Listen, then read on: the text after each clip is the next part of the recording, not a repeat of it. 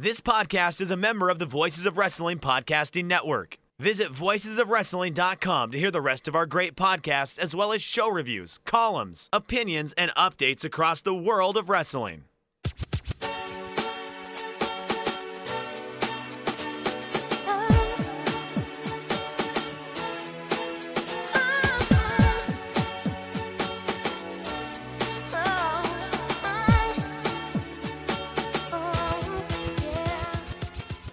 This is Everything Elite, the world's best podcast devoted exclusively to all elite wrestling and the elite extended universe.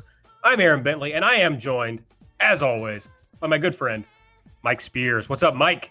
Hey, y'all. It's your old pal, Iron Mike Spears. I'm doing pretty good. I got to go see some wrestling live last night, which was pretty cool. Got to go to the historic Bojangles Coliseum and the heart of Charlotte, North Carolina. The drive sucked. Like, South Carolina has some of the worst interstates in the world, but or at least in the United States. I shouldn't go that much hyperbole.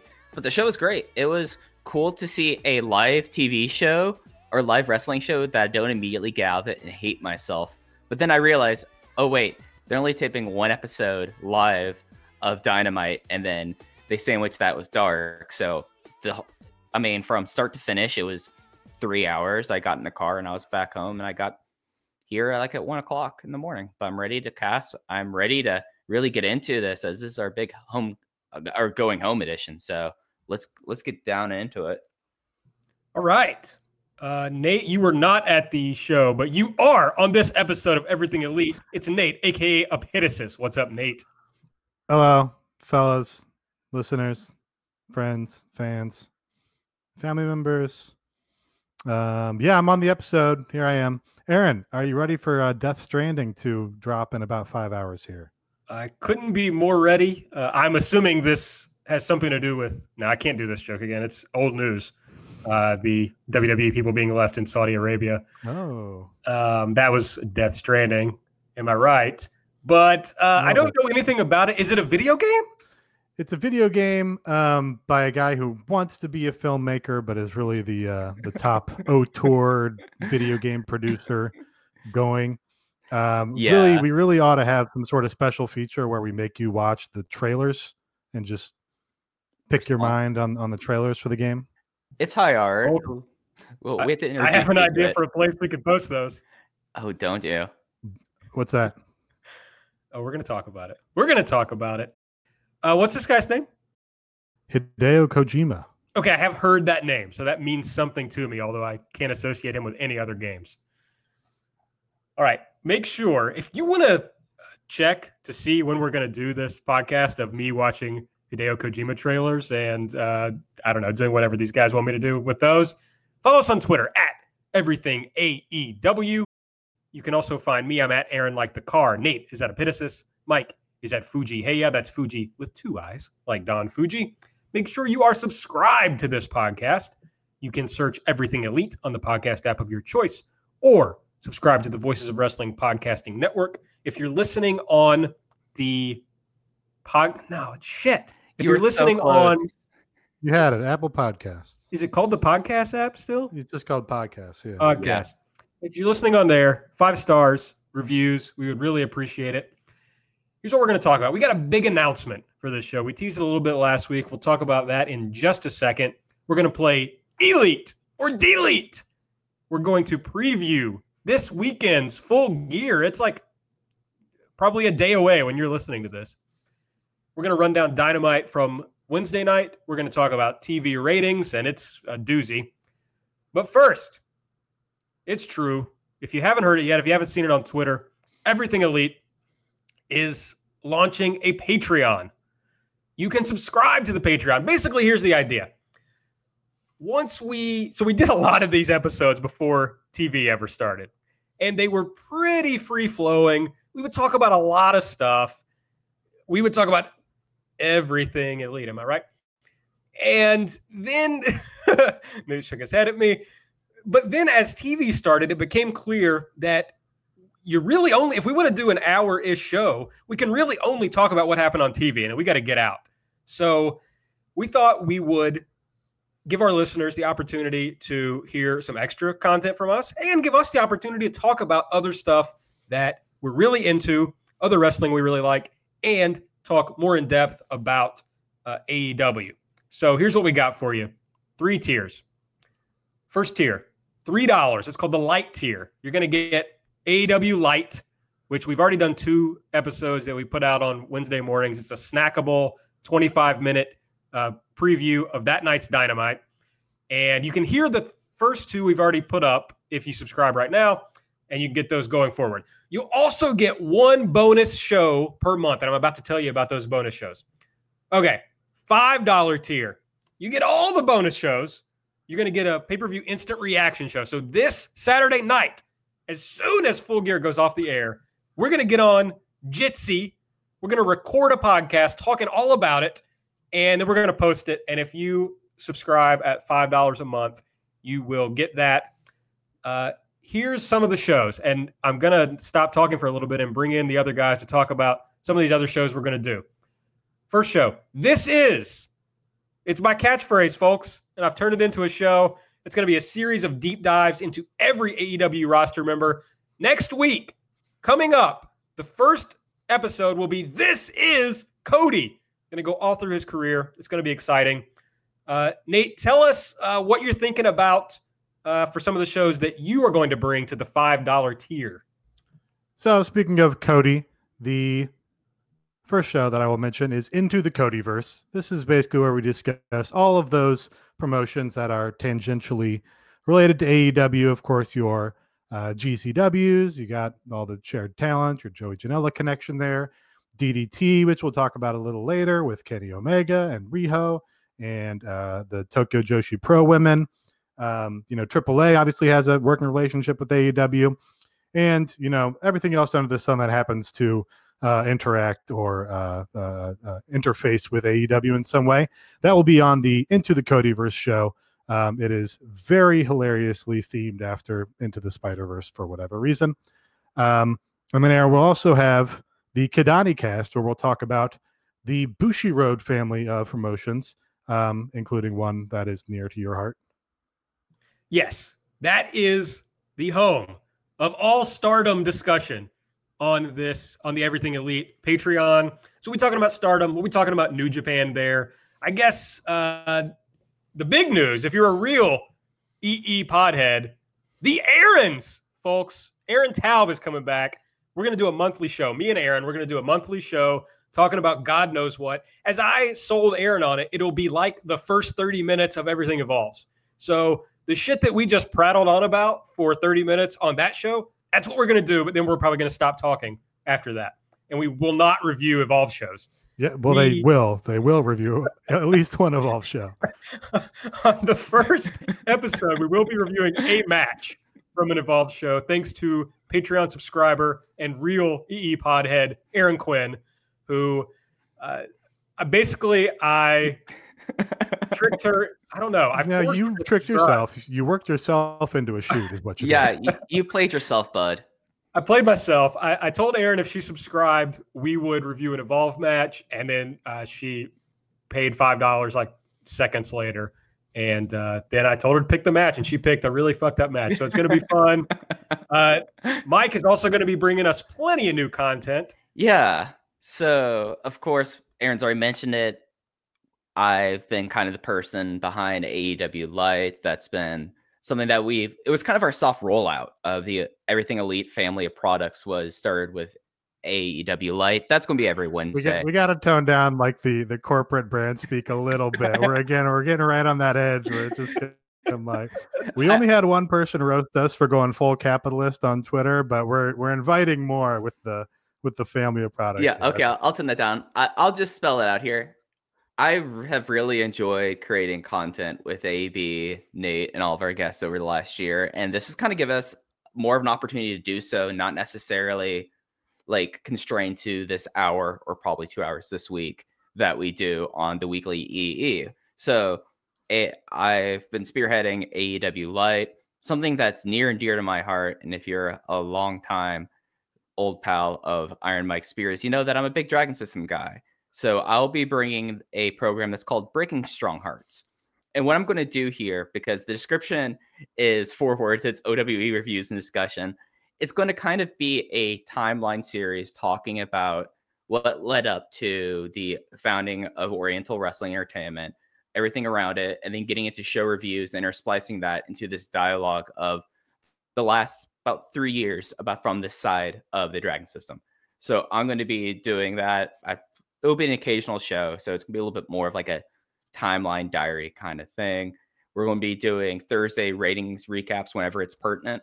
This week might have been one that is somewhat pertinent, but we're also going to be doing additional audio for breaking news, rating discussions, and more. So we might just have something that if something pops up during the day, we might just sit down, record a quick 20, 30 minutes and throw it up on the feed. So it's really just us finding new ways to create a whole lot of other content. And it's not just audio, Aaron.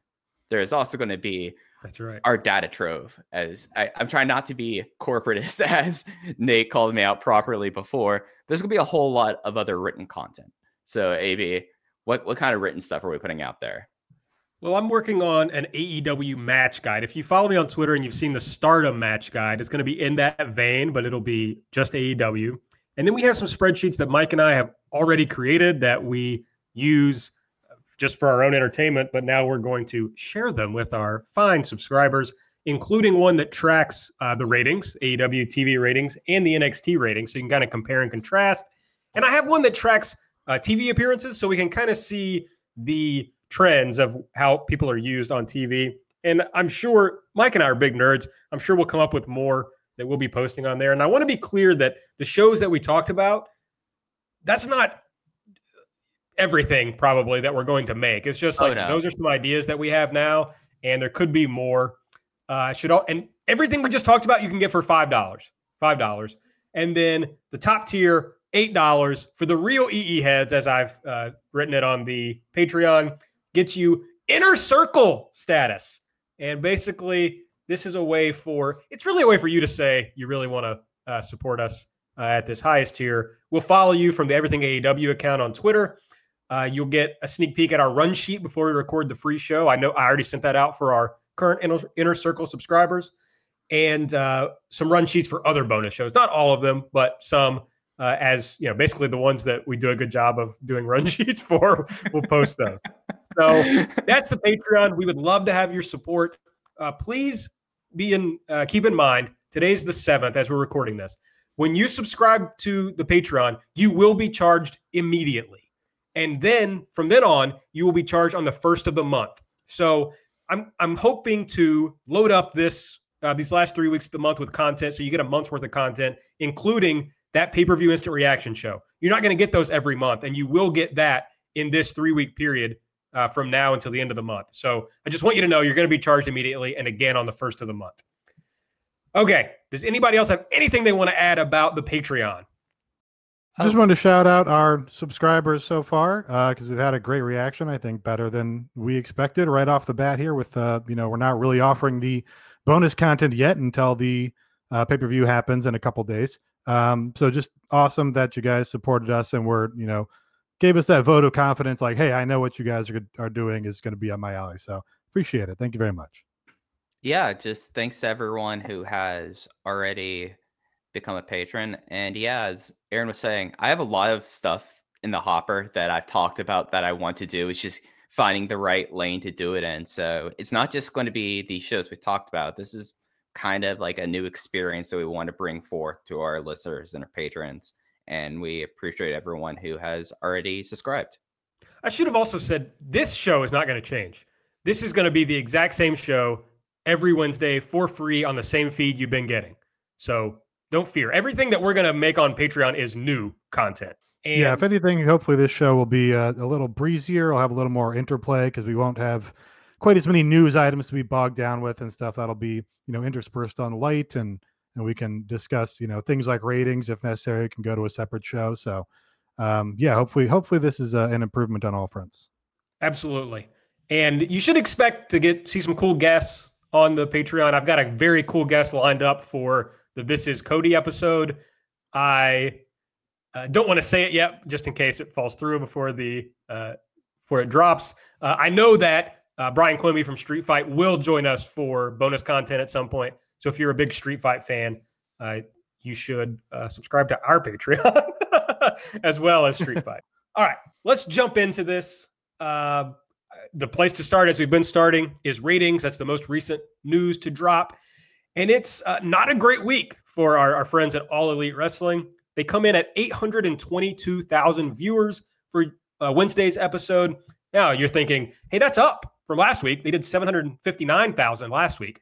True enough. The bad news is it's down from 963,000, and the 759,000 number was against Game 7 of the World Series. So everybody was kind of expecting a bump, but I think we were all expecting a much bigger bump than what they got. I think I said on the show they needed to get back in the 900s. So they're still losing viewers overall. They moved down to 8th in cable, down from 6th, and they put up a 0.35 in the demo, down from a 0.33 and a 0.45 the week before. So a real drop-off. So before we get into the NXT numbers to compare, Nate, what were your immediate reactions to these ratings numbers? So I'm not too surprised that, it didn't rocket back up to the, 9,600,000 figure that we were at a couple weeks ago. Because when you're coming off a down week where a lot of people tuned out and went to check out Game 7 or whatever they may have done, you're going to have a effect where people don't find their way back quite as easily. People get into habits with their viewership. So if they miss it one week, they're a little less likely to catch the next week. So that's not too much of a surprise, but yeah, the rebound was not great. And I think more concerning than the total viewership number altogether is their relative performance in the, rankings of what was on that night, and their demo performance decreased in a not super encouraging way. But I guess really all I can say is they just have to keep doing their show, and like the project or the dream or the ethos of AEW is like, hey, pro wrestling can actually be good on television, and they've been making good shows. So they can't panic. They can't start, trying to pop a rating by making bad pro wrestling television. They just got to keep on keeping on and hope that theory is true, that American television viewers do want good wrestling to watch. Yeah, first off, I'm not going to have as many takes on this as I would have in previous weeks since I was at the show. It was harder for me to keep tabs on what was going on, what was being said, what general engagement was to give me some sort of indicator. So this came as a shock, to be honest, for someone who was out of pocket.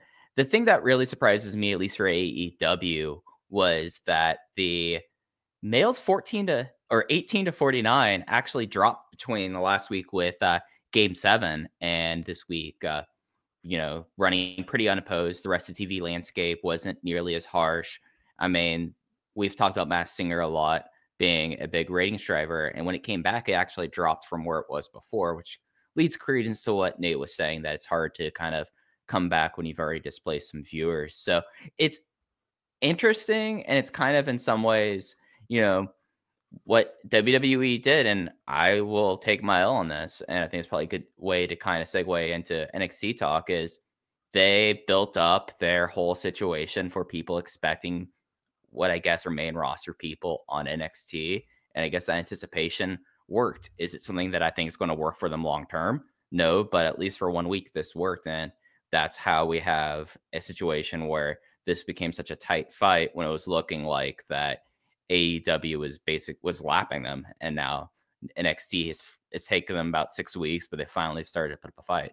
Yeah, NXT put up 813,000 viewers, up 40% from 580,000 last week, and they were 12th in overall, or 12th in the demo. That's up from 21st the week before that, and a 0.30 in the demo, up from a 0.18. So I was skeptical because the Raw rating went down. So I was skeptical that they were going to be able to pop an NXT number based on putting NXT on Raw, on USA.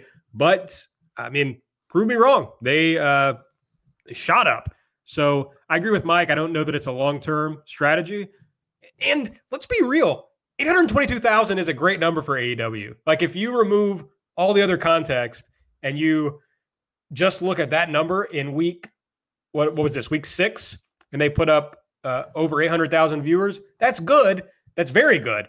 But there's kind of, I don't know if there's pressure on them, but NXT is creeping up. Yeah, I don't know if there's pressure. It's just it's a good number in a vacuum, and it would be like a fine number to start at. I guess the discourse and the, worrying or whatever it is they're losing viewers week after week, and people are watching the show and not coming back. But if you're putting on a good show and people are leaving, what can you do? You have to train American wrestling fans to like good wrestling again, is kind of the obstacle that they're up against. I will say it's a little bit of a win that NXT still did not beat them, despite turning all of SmackDown into an angle to promote NXT and turning part of Raw into an angle to promote NXT, despite devoting all week of their programming to pushing NXT. It still didn't beat AEW's. That's like kind of a win. Like, this was NXT's shot to be like, okay, we're on a level playing field, and they're very close. They're in striking distance, but like Meltzer on Observer Radio this morning before the ratings came out was like, yeah, no, there's a, if there's a shot that NXT is going to win in the ratings war in the near future, it's going to be tonight, and they didn't do it. Yeah, this also, I think it buttresses my point last week that 759, which was AEW's rating last week, is the floor as far as we know. And they have a chance now to start building up that audience from there. They've got to recruit back some of the people they've lost, but they've also got to make new viewers. They're just going to have to long term for this to be a successful venture. So as long as they keep inching up from here, and if they could settle in around 1 million, I think they'll be fine long term. And they are continuing to promote AEW well, so hopefully that continues to put new fans to wrestling, their eyeballs on AEW. Because tonight, or last night, if you're listening to this tomorrow, or 2 days ago, if you're listening to this on Saturday, Chris Jericho is on Inside the NBA, which is all I really wanted from AEW. We're going to have the now canceled Chris Jericho, hopefully going back and forth with Charles Barkley. So we'll see if that, puts any sports fans, traditional sports fans, into the AEW interested category. All right, let's get into Dynamite. And we're going to start where we always start, baby. Elite or delete? Mike, hit me first. What was your elite pick from the show in Charlotte? I already said earlier how much I enjoyed the overall Dynamite experience. It just was great whatsoever. But the thing I want to touch on is this is a traditional wrestling area. I feel like I've talked about that a lot. Like the South, especially the Carolinas and Georgia, is such a traditional wrestling hotbed. Like the three sports up until the 90s were NASCAR, college basketball or college football in South Carolina, and wrestling. So this very much felt like that kind of crowd. And when you have a crowd like that, when you have a match like the women's tag match, that was just such a well done match, even though there's some wonky booking that we'll get into. But you have 4 women who, to my knowledge, unless something happened with Emi Sakura, I don't think either of the 4 have been in the Carolinas. There might have been like Queen of Combat that might have had Shayna once, but the crowd was, one, people have to start respecting how over Riho is, like just to the overall audience. And 2, Shayna's had 2 great performances in consecutive weeks. And 3, you had Sakura and Jamie Hayter just be a really fun and evil tag team, like playing heels in a division that does not have very many compelling heels. Like Hayter gave Riho 3 of the most disgusting bumps of the night, just pulling her to the outside and Riho deciding, oh, I'm just going to make this look really gross. So I guess my overall elite call is just how this whole entire match happened, the environment of this match, the 4 wrestlers in this match. This was just my favorite thing of the night. And that's something I got to see one of my favorite wrestlers of all time live. And this was the thing that I came away from Charlotte thinking was the best thing. I mean, it is my brand to talk about the women's match in this segment every week, but I guess I'll let that slide. To me, yeah, I agree, Mike. And Jamie Hayter, I just think is a huge star. I think if they got behind her in AEW, she could be a superstar, absolute superstar. But it was really cool to see that Riho is still over in Charlotte. So she's been over big in other cities, but Mike is right. This isn't a single city thing. She's over big time with this audience, and that is so much fun to see. Nate, you got an elite pick for us? Yeah, my elite pick, I think, was really just going to be the wrestling on this show because all the matches were good. But we talked about a match, so I'll go total other direction. In addition to the wrestling being really good on this show, the video packages on this show were fantastic. You had the video package with Chris Jericho and the Inner Circle that was parodying the Cody video package from a couple weeks ago where, Brandy was trying to talk to him and give him some business details and work that out with him. And you had, talking heads with DDP, et cetera, all talking about Cody and him getting ready for his big match with Jericho. And here they turned that on its head, had it with Chris Jericho in the Inner Circle, had Chris Jericho in a too small bathtub instead of a sensory deprivation tank. He was sipping on the bubbly. He was kissing Sammy Guevara instead of kissing Brandy. And then you just had a fantastic cameo from Virgil. I forget the name they had to use because WWE owns Virgil and Vincent. What was this? Soul Train Jones? Soul Train Jones, yep. Soul Train Jones. Fantastic comedic stuff there. Really like a genuinely funny pro wrestling comedy segment here. You could hear the actual crowd laughing, which is like quite an achievement to edit what is basically an extended skit for pro wrestling and edit it so that it lands on TV and it lands in an arena. Like that's a hard place to get a laugh. So that was fantastic. And then they also had the excellent video package building up Moxley versus Omega. Had some new interview content with Omega in there. Had some awesome footage from CZW of Moxley just taking sick bumps and covered in blood. And really did a great job of sort of setting the baseline for that feud and making sure we're on solid ground there. So, I thought the video packages and the wrestling were both great on this show. I can't disagree. I want to shout out the Brandy video. I saw some people giving it shit on Twitter, but to me, it was really good. It established, I think, that she's really going to be more like Kong's manager. That's what I took from it. And it brings Awesome Kong back, and it sets up this overarching story for the division that Kong is going to try to take out everybody with Brandy's, kind of menacing help. And I really liked it. Brandy we've been saying this forever on this show from being the elite. She is one of the best promos in the company. She's great in this environment where I don't know if it took her 1 take or 10 takes, but she nails this. She can speak to the camera with authenticity and sincerity. And I really liked it. Made me excited about where that's going to go. Hey, this is a pro Brandy podcast. Absolutely. Is that your pick? Is that your elite pick? No, that's not my elite pick. I was just commenting on your elite pick. My elite pick, folks. I was pissed last week because I thought they really screwed up the Cody Jericho build. I thought they really let us down last week. And I still think that. I still think that was a misstep in the build to Full Gear.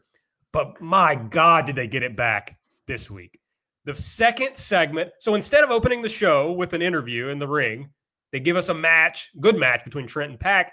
Then, when you're primed, they bring out Cody with Tony Schiavone in the ring, just like Nitro, and Cody delivers. It's not an all-time promo. I can't say that. But it is a great promo. One of the best American promos. You got to rank it up there with, stuff like the pipe bomb, etc. I mean, it's great. A great promo. And it drew me right back into this feud. It made me, this is what I'm going to talk about in my delete pick, which I'll get into later. But this not only made me want to see this match, it made me want to see Cody win the match, which I think is the most important part of a build. The only reason I'm going to plop down $50 to watch this or plop down whatever it takes to get in the building is to see somebody win or to see somebody get their ass kicked. Not just because I'm excited to see a match. So I was glad they got back on solid footing with this angle. Cody cut a great promo, and it's just what they got to do. I wish they hadn't made that little misstep, but we're back, and it rules. Yeah, really excellent promo, and I really appreciated that it wasn't just sort of rote pro wrestling verbiage and metaphors and saying the same old things we've heard in a million things. Like, he said some weird things that are like big swings. Like the Ellis Island line is like pretty goofy and kind of weird, but didn't feel out of character, felt pretty authentic, felt like he believed it. And that's really what's important. That, he gets into making fun of Jericho's book price and calling him a stupid dick. And he took up for millennials. If he'd called them a boomer, then we would have called it the OK Boomer promo for the rest of the time, and it would have gone down history. Taylor Lorenz, friend of the show, probably would have tweeted about it in reference to her New York Times article. So it was one line away from being an all-time classic, but super hot too. And also, like, you just appreciate a crowd that goes along with a promo the way they're supposed to. You're like, oh yeah, no, the crowd's getting behind the babyface. They're cheering at the cheer lines. They're not yelling what after everything. Again, the MVP of these AEW shows, which the VOW flagship has said, continues to be the crowd in a lot of ways. Like, they even got behind Trent in that opening match, and like, he's an undercard guy going against the bigger star. Like, just great stuff. I have one more point I want to make about this promo, which is the discourse around it has mostly been about how great it is. But there was some discourse about how, it's how do you root for this guy, or that it's kind of hard to root for this guy because he's the boss. And so why are people getting behind this guy who is a vice president? He's clearly talking about being in management. And I think those people completely misunderstand the AEW audience. Cody, his whole thing is that he's the cool boss. When he's talking about Ellis Island, he means he's telling you that he built Ellis Island for pro wrestlers. And the fans love that. The AEW fans love that. It would be like me going on this podcast and talking about how Elizabeth Warren is a heel because Bernie Sanders is the babyface. I might think that. A lot of people who listen to this show might think that. But the Democratic Party at large, the voters at large, don't view Elizabeth Warren that way. And she's kind of running the same shtick as Cody. Cody is the Elizabeth Warren, is what I'm saying here. Oh, so. But it works in this audience. So you're missing the point, I think. He's a babyface only, and all wrestlers are only babyfaces or heels in the context of the audience that's watching them. And this audience views the cool boss as the good guy. Right. You have to look at it in the context of he's the Elizabeth Warren, but the conversation is dominated by the Big Trump fundraiser, which makes him the babyface by default. So actually, my delete from this week is one aspect of this promo. And this is, I completely co-sign with what y'all are saying. This promo would have been their big, just banner waving promo, except for one aspect that irks me so much about it that they didn't need to do. And it's something that you do at the end of the feud, at the end of the ride. And that is Cody saying that if he loses the match on Saturday, then he will not challenge for the AEW World Championship again. And I just think that you're taking an arrow out of your quiver and shooting it way before you ever need to with that. And it's something that's like eliminated a lot of doubt. And we'll get into this when we talk about our predictions for the show and our preview for Full Gear. But it completely changed my mind around this match, hearing just that one stanza of the promo. It just because in my mind, it's like, okay, so we're going to go two ways. Cody wins, which, you can make your argument that he's the ace of the promotion. He is the god to the fans in the building. He is the most popular face. They should go with that. Or he loses and he's going to like be like El Hijo del Midnight Rider, I guess, because they can't keep him away from the title because he is the big star. He is kind of he is the person who smashed the Stone Throne. He has been like the person that's kind of leading the cause. So you're doing this unnecessary stipulation here, and of your own volition, you're not being challenged into saying, okay, this is your last time you're facing me, and I want you to agree to it, because they just basically paint themselves in the corner with that, and it completely changes my mindset about the world title match. And it's something that it's just an unforced error in my mind, and that was like my biggest negative coming out of that show. Was you had this promo that was hitting all the notes. Sure, if he went okay boomer to him, that would have given it like the tagline instead of calling like the Ellis Island of professional wrestling. But like ending on that, making that such a moment, other than getting the emotion out of the Charlotte crowd, just seemed like an unforced error to me. And it's something that I think that they're playing that card way too quickly for when Cody is supposed to have that big win, because he shouldn't have the big win right now. He should be chasing. He is someone that you're trying to build up sympathy. You're trying to build up that everyone so badly wants Cody to beat Jericho, and you've completely eliminated what could be another 4 months, 6 months of a possible title feud. And that frustrates me. And that's why I can't totally be as positive about this promo as a lot of other people are. I see where you're coming from. And I don't know. I hate to be like Fed Defense Squad here, but I just kind of want to see it play out. Let me see what happens before I judge this. Cody has not led me astray. Certainly not in this promotion. And I'm going to go along for the ride and see what happens. I'm skeptical of it, but I think it could turn out to be good. Yeah, I'm with Mike totally on that. I don't think it adds so much to the match that it's worth the downsides that it potentially has coming out of the match. If he wins the title, that's largely fine. Like I think Jericho should have the title for a long time to establish it, but Cody is the hottest guy. He's the babyface.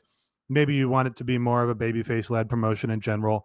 So that's fine. If he loses the title and either you eliminate him from world title contention forever and just take away that big goal for him as a character, that hurts you. And if you go against the stipulation in, 6 months or a year or 2 years, that's just annoying.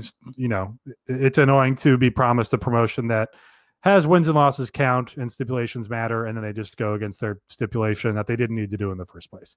So I'm with Mike on that. My delete is kind of simple. I would delete like 2 minutes from every match on the show. I would make every match like 2 minutes shorter. I feel like every match is peaking a little bit before the finish. We're getting a lot of finishes that come after the peak of the match, and you're sort of on the downslope. And also that just gives you a little bit more time to get a little more character action in there. They did a lot of good character stuff on this show. The packages that I mentioned earlier, the promo, obviously. Pac had another great promo, or had a great promo after his opening match win, similar to how Paige had a nice solid promo after his opening match win. I just think if you take like 2 minutes off each match, then they're all a little bit hotter and a little bit snappier, and you have just a little more time to plug in a video package or a promo from somebody else. And if you need to delete just a little bit of body hair, you can use Manscaped. Support for Everything Elite comes from Manscaped, who's number one in below-the-belt grooming. Manscaped offers precision-engineered tools for your family jewels. So we're going to talk about Manscaped some before I get into my delete pick. And I said it last week, but I'm going to say it again.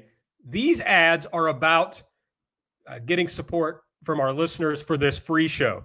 We've talked about other ways you can support us through the Patreon, but what I want to talk to you about is how to support this free show. And I'm going to be straight with you. I like these products. It would have been easy for me to come on this show and bullshit about some of these things, but I'm really telling you about the stuff I like. The Lawnmower 2.0 is a really good razor for grooming your genitals. It's really good. I like it. I really like the ball preserver, the deodorant thing. I mean, it keeps you fresh. I really like it. So, and I really like the crop cleanser, the body wash, basically, that you can use in the shower. These are really good products. So, Manscaped.com, you can use the promo code ELITE. You'll get 20% off. You'll get free shipping. And we are offering a special offer to our listeners related to Manscaped, okay? And it goes in hand with our Patreon offer. If you send us a receipt for a Manscaped purchase, we're going to give you something. So basically what you do is you DM us, you send us the receipt, and you got to tell us whether you subscribe or give us enough information so we can figure out whether you subscribe to the Patreon. If you don't subscribe, we're going to give you one free bonus show for your Manscaped purchase. If you subscribe to the $3 tier, we're going to give you a double extra bonus show. And number two, you're already getting one. We're going to give you another one. If you're a $5 tier subscriber, we're going to give you the $8 tier rewards for a month. If you're an $8 tier subscriber, I can't come up with anything else. I really tried. I racked my brain. But we'll come up with something for you to thank you for your support. So all you got to do is DM us your receipt and email address. That's manscaped.com, promo code ELITE, 20% off and free shipping. Because, folks, it's almost the weekend, and you never know what's going to happen on the weekend. You got to be prepared. You got to have your everything below the belt prepared in case somebody else sees it. It's talking about sex. I'm talking about sex, folks. And I want to repeat what I said last week. Of course, Manscaped products are not just for men. They're for women who want to groom their testicles or any body hair that you have. You can use the Manscaped products. I said the smells from Manscaped are kind of mask in nature. So if you're not into that, then that's fine. But the Lawnmower 2.0 is going to work for you no matter what. If you got body hair that you want to trim, it's going to work. So go to manscaped.com, use the promo code ELITE. You're going to get 20% off, free shipping, and make sure you DM us that receipt, and we will get you some sort of reward in line with the things that I suggested earlier. So that's it on Manscaped. I want to get back into my delete pick. It was too good of a seg. I just couldn't miss out on it. Here's my delete, and I teased it a little bit, but it's the overall build for Full Gear. And I also thought this worked well here because that's what we're going to talk about next. And with Cody Jericho, I'm excited to see the match, and I'm excited to see Cody win. That's what I want to see. Whether I think that's going to happen is another question, but it's what I want to see. I'll be foaming at the mouth for Cody to win. The other matches, I didn't think they'd done a great job on any of the matches until the closing angle, the last 4 minutes or so of this show, which was very third hour of Nitro. I loved it. It was a great angle, but all it did was get me excited to see these people fight. I want to see Omega and Moxley have a match. I want to see the Bucks and Santana and Ortiz have a match. And they built earlier, but I want to see Riho and Emi Sakura, but that's kind of unrelated to what's happened in AEW. But I don't care who wins any of these matches. And that's concerning. You got to give me somebody to root for and somebody to root against, because that's the kind of promotion that this is. They are selling us old school wrestling, the wrestling that you grew up on. And that wrestling involves people that you want to see win and people you want to see lose. We don't have that going into Full Gear except for one match. That's my belief. And to piggyback on this, I completed the written preview for voicesofwrestling.com for Full Gear. That should be up either by the time you listen to this or yesterday or maybe 2 days ago. I don't know when it's going up. But when I was going through this written preview, which is actually a great way to get my thoughts in line for when we're going to talk about this tonight, a lot of the builds for these matches, I mean, we have right now 8 of them, including one match on the buy-in. We'll probably have another match on the buy-in if Double or Nothing and All Out are any indication. It's very uneven what really has been built up. You have something like Hangman versus Pac, which, it was on ice basically for 4 months. And then they brought it back with the first episode of Dynamite. And then they've been pretty consistent about each week doing something. And now we have the fact that Paige wants to win the tiebreaker and Pac wants to event his only fall he's taken in AEW. That's great build. That has stakes there. And you can be like, okay, I want Paige to get over on this asshole, or I want Pac to just have a clean slate now. But then you look at something like Moxley and Omega, where I have talked at length about how uneven this build is, and there's not really any benefit for whoever wins. What are the stakes if Kenny Omega defeats Jon Moxley in a lights out match? It's not in the records. It's probably not going to lead to a title match when this really could be almost like a championship eliminator match. And then what about Jon Moxley? He beats Omega in kind of what has been his prestige match. I mean, talking about his history, again, doesn't count towards his rankings, and it wouldn't help his claim for a title match. So I totally co-sign with you on this, Bentley. The overall build for Full Gear has been uneven at best for some matches and downright non-existent for other ones. All right, I'll be occasionally antagonistic on this one. I kind of like that the more important matches have gotten more focus in terms of the build. I like that we know that the most important match is Cody and Jericho. and consequently they've gotten the most push on the television shows and have had a segment on pretty much every show. And then I like that Moxley versus Jericho is the next most important match in importance there, and they've had something to advance that story on every single show to this point. The Bucks and LAX or PNP or whatever, that story is kind of a facet of the larger Elite versus Inner Circle story, and I think that's fine because we know that's going to move forward and become an ongoing story into the future. This obviously isn't the blow off for that larger story, but this could be the blow off for Cody and Jericho because Cody may not continue to challenge in the future, and this is probably the blow off for this point in time for Moxley versus Omega, since this is really carrying forward a match that they were originally doing on All Out. And then the other matches on the card, I would have liked to see a bigger storyline push for Riho and Emi Sakura, as we discussed. That's one place where they're definitely deficient. Like, it's mentioned, it's teacher and student, and she's gotten some wins, but there's no real character conflict that we see developed in promos. Of course, they're not native English speakers, so that's a little tough. But, stuff like a Shawn Spears versus Joey Janela, they gave us like 2 little quick angles, and we've got a little bit of a personal issue there. It doesn't have to be, one guy versus the other guy for control of the universe. Just a little bit of a personal issue there. I kind of like that. That's a undercard match that you can just warm up to and just sit and enjoy and be like, I don't need to exert myself on this. This is an undercard match. The big stars are coming later. I kind of enjoy that. That's like that gives me that old school sort of wrestling feel of like watching a spring break and being like, oh yeah, Prince IK is out here. I'm just going to enjoy this undercard match and wait for Kevin Nash to come out later. Yeah, when we're talking about the undercard, they did a lot of build for this match that's going to be like first or whatever. Not first, but, it's going to be an early match, and who really cares? Just some of these title matches, and especially Moxley versus Omega, I agree with Mike 100%. There's just no stakes to this match. And that's what's a bummer, because they had story beats that they could have built on to make this into a match that was more satisfying of a build. But let's get into these matches and actually preview this card. We're talking about it pretty in overall terms, but let's get into them. We've talked a lot about Chris Jericho and Cody, so I'm not sure we need to go any more deeply into the build here.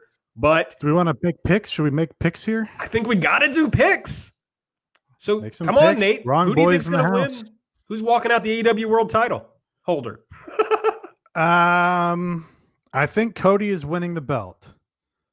And I'm picking this for a out of storyline reason. I don't think they want Chris Jericho to lose to a top New Japan guy again, and this time as the AEW champion. And I think in 2 months, he's going to Japan and he's losing to Hiroshi Tanahashi, and they don't want him being the AEW title holder at that time. So I think Cody is getting at least a cup of coffee with the belt here to establish him as like the ace, the top guy, the flag bearer for the promotion, gets them out of that stupid stipulation they added, and also gets the belt off Jericho for at least for the time being. I think that it's Cody winning, but unlike Nate, who's bringing up the outside of the company ramifications, I think they pay themselves in the corner and tip their hand on how they're going with this, unless we're going to see El Hijo del Midnight Rider. So I think it's Cody winning this thing. I'm shocked by this. I intended to come on here and pick Cody, but now I'm doubting myself. I mean, the thing on the show that really talked me out of Cody was that he literally stood tall at the end of the show, which is like an old school tell of who's going to lose at the pay-per-view is whoever stands tall on the go-home show. So that concerns me. I just think they're going to try to do something cute with that stipulation. And you still got 2 months to get the belt off Jericho. You can do it on TV. It might not be what you want to do, but you can do it. I don't like TV. I don't like changing it on TV already. It should be it should be a big occasion. You should have to pay money to see a title belt, the top title belt, change hands, I think. I will say, I think the stip is stupid, and I think it's stupid if they go back on the stip. If they just get really like corny throwback about it and he comes out in the Midnight Rider mask in however many months, I'll enjoy it. I'll be like, okay, you won me over. That's cute.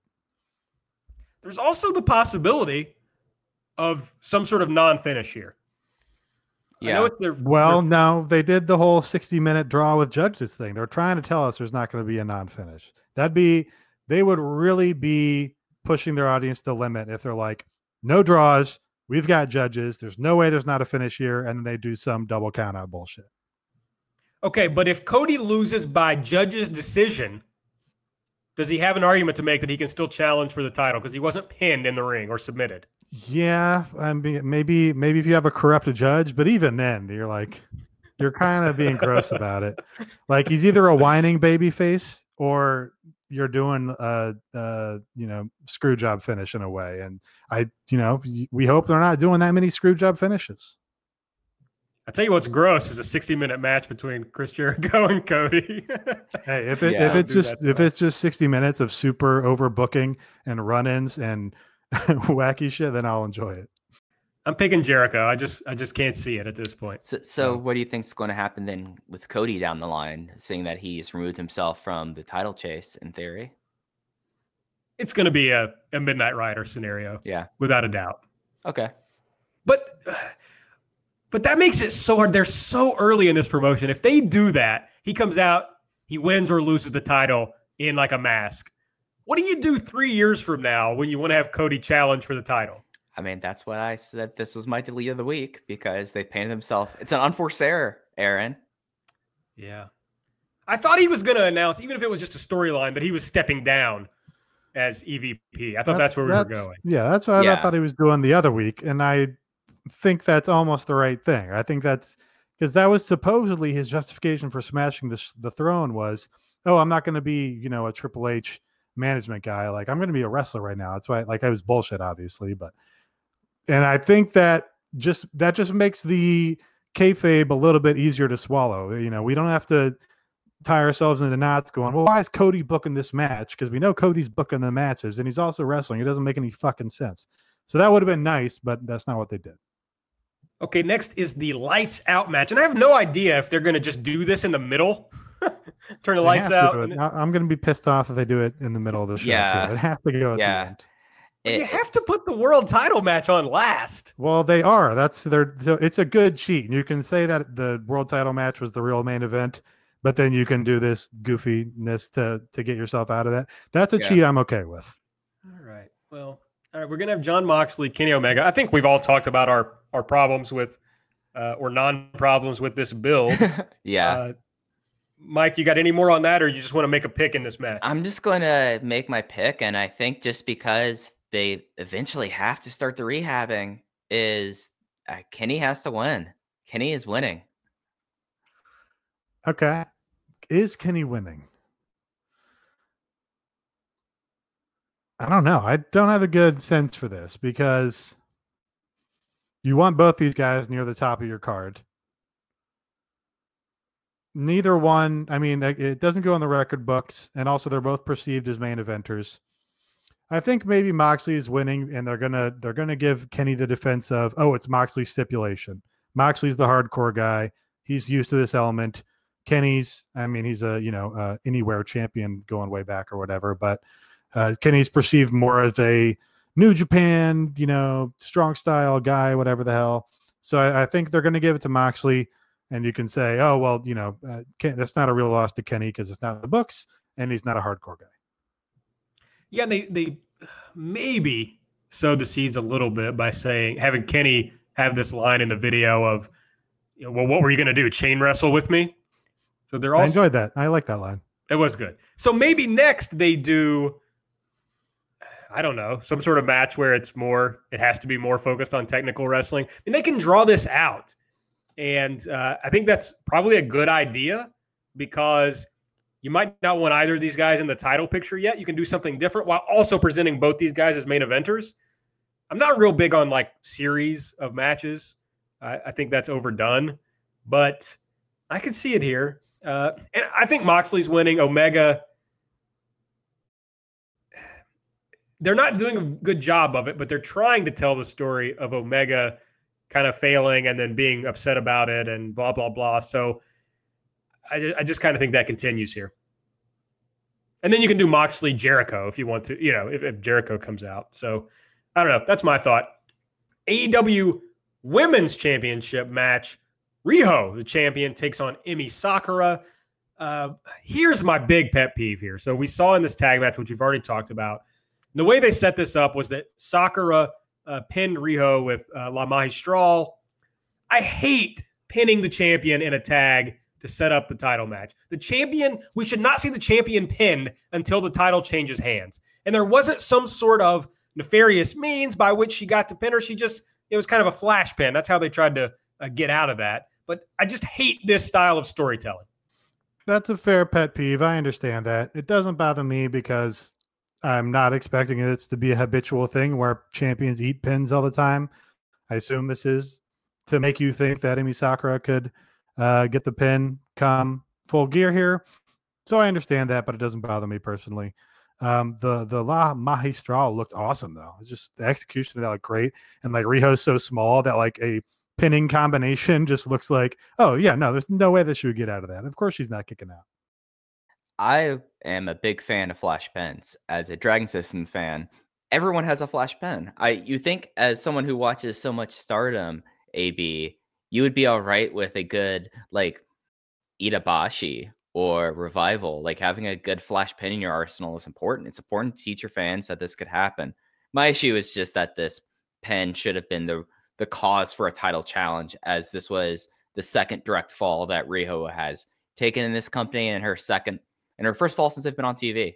But I think Riho wins this. I think that this is a great match to do. This is actually the match I'm probably most excited on the show. It's a great opportunity to do like the nice teacher versus student thing. And at least Emi Sakura is pushing it as that on Twitter. And that's been nice to see. I wish they maybe would have done something for that in the lead up to this, but I'm stoked for this. And I think this is probably the easiest title match here to decide. Riho wins. Yeah, Riho definitely wins. What they should have done to do some of that teacher versus student stuff, this is total fantasy booking, but we know Sick Nick Mondo was in Japan with Kenny and Riho. He should have gone to the Gato Move venue and gotten some interviews with the other Gato Move wrestlers, gotten some insight on Riho and Emi Sakura and their relationship, and then we could have had Lulu Pencil on AEW, which would have been great. Speaking of flash pins and her amazing backslide. But yeah, Riho definitely wins here. Sakura is not going to be somebody they're going to have, I think, as a flag bearer for the division and their most pushed woman or something. Yeah, Riho is, of course, winning this. I would suggest everybody check out Riho versus Sakura in Riho's last Gato Move match. It's on the Gato Move YouTube. And I wouldn't be surprised if they play with some of the stuff that happened in that match in this match. So it might add a little excitement for you if you've seen that match. Also, check out Lulu Pencil versus Antonio Honda from Gato Move. Just a great entertaining match. There is no way that you've watched that match, Nate. I've got to call bullshit on this. I watched that match. It's one of the best finishes that you'll ever see that I alluded to, but it's fantastic finish. Okay, it didn't air live. How on earth did you watch it? The Gato Move guy who does translations put it up on their YouTube with like him doing commentary on it. People were like saying, "Oh, this is like the match of the year, or whatever stuff." So I was like, "All right, I'm gonna watch this. I'm gonna see what all this Lulu Pencil furor is about, and see if the hype is real." For those who don't know, Nate famously only watches wrestling that occurs live. So I'm stunned by this information. Yeah, if you want to watch old wrestling, you got to go on like the $20 a month Patreon tier. There's just no time, folks. I don't to peek behind the curtain. I don't actually have issues with old wrestling at all. It's just the only way that I find it's possible to keep up with things is just to not watch anything that's old. I'd rather stay up on what's happening than look back, because I have other interests. There's no time for other interests between a job and watching that much wrestling. We got to make an old wrestling tier. That's a great idea. I'm glad you suggested that. Thanks. AEW Tag Team Championship match. The champions SCU take on the Lucha Brothers and Private Party in a three-way dance. I hate three-way dances. I hate rematches of title matches. I'm just so irritated by the fucking bronze medal that they did on TV. So we said we were going to weave in some of the TV. I haven't done any of that. But so on TV, it was Private Party versus the Hybrid 2 versus Dark Order. And the conceit of the match was that whoever won would be third place in the tag team title tournament. But the Hybrid 2 weren't in the tag team title tournament. This infuriates me. I fucking hate this so much. But I'm so mad. The Hybrid 2 didn't end up being in that match, though. It ended up just being Dark Order and Private Party. Initially, it was supposed to be a three-way dance because Hybrid 2 was. Oh, am I getting mad about something that didn't actually happen? Yeah. Fuck that rule. But I'll say something that actually did really frustrate me. The one downside, and did it actually happen? Yeah. Oh no, this happened. This happened in my life. I'm speaking on my personal truth here. The one really bad thing about the Charlotte Bojangles Coliseum is it's a very old building, so the acoustics and just everything in general is dated. Luckily, like they're doing like renovations. If they're coming back through Charlotte, I suspect it will be all upgraded. But had really bad PA system. And I didn't hear anything that Justin Roberts said during this because the crowd was so loud about him saying this match is for third place in the tag team title tournament. So I think it was like in group DMs, someone was like, oh yeah, because I was wondering what the fuck's going on with these medals and all of that. And I was just like, oh, it's a third place match? Okay. But yeah, this was just, it's weird. This match is kind of weird because it's hard. I mean, I'm going to go Lucha Brothers just because it feels like that they have other plans for SCU and Private Party. You're going to do the long build now since you didn't have them win the tournament. Like, I feel like this is not a super hard match to win. But I mean, the thing is picking Lucha Brothers, I've still yet not had a single person tell me that Lucha Brothers are under AEW contract. They're still working an insane amount of dates right now. Do you really want to build up a team that could be getting injured elsewhere? That works the schedule that the Lucha Brothers has done, and a tag team that's had several injuries while doing this schedule. So I feel like you have to go Lucha Brothers here because Scorpio Sky has another future, and I don't know what you're going to do with Kazarian. Maybe he tag teams with Shima. I mean, they're teaming all together and move on. But yeah, no, I love a good three-way dance, but also Dragon System, I'm used to them, and they do them a different way than usually happens here. So it'll be interesting to see how it kind of plays out, though. I'm wondering what the house like three-way style is going to be in tag matches. Yeah, looking down the document, very funny that Aaron clearly worked himself into a shoot on the Hybrid 2 thing here because he wrote notes further down where he was mad about them being in the match. And he was talking about it, and I was like, oh, that is funny. I did watch the show. We both watched the show. You probably should have noticed. Are you guys sure there wasn't another team in this match? No, because they tagged with Kip Sabian in the dark matches, right? So that's right. Huh. Yeah. Yeah, SCU retains. If SCU doesn't retain, I'm going to be so mad. I will be mad. I'll be like, okay, these belts are already all fucking over the place. Anybody can win them anywhere. Doesn't mean anything. Tournament was a waste of time. Have to win.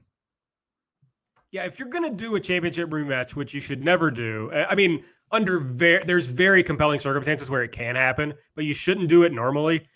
If you're going to do it, it has to just be a way to prove that the champions are better than the challengers. And so I would accept that. But I will accept nothing else. Also, Private Party can't take the fall in this match. SCU has to pin Lucha Brothers. I don't care if Private Party takes the fall. They're like 12 years old. They can lose for a while. But if they don't pin the Lucha Brothers, then we're just going to have another match between these two teams. No, because they already beat the Lucha Brothers. Do they have to exchange medals? Like if yes, like whoever loses his match is now the third ranked team in the division, and they get the bronze medals, and then whoever doesn't take the fall is second, and first place gets the gold and the belts. Like, is that what we're going to have going on here? Some real ROH top contender trophy bullshit.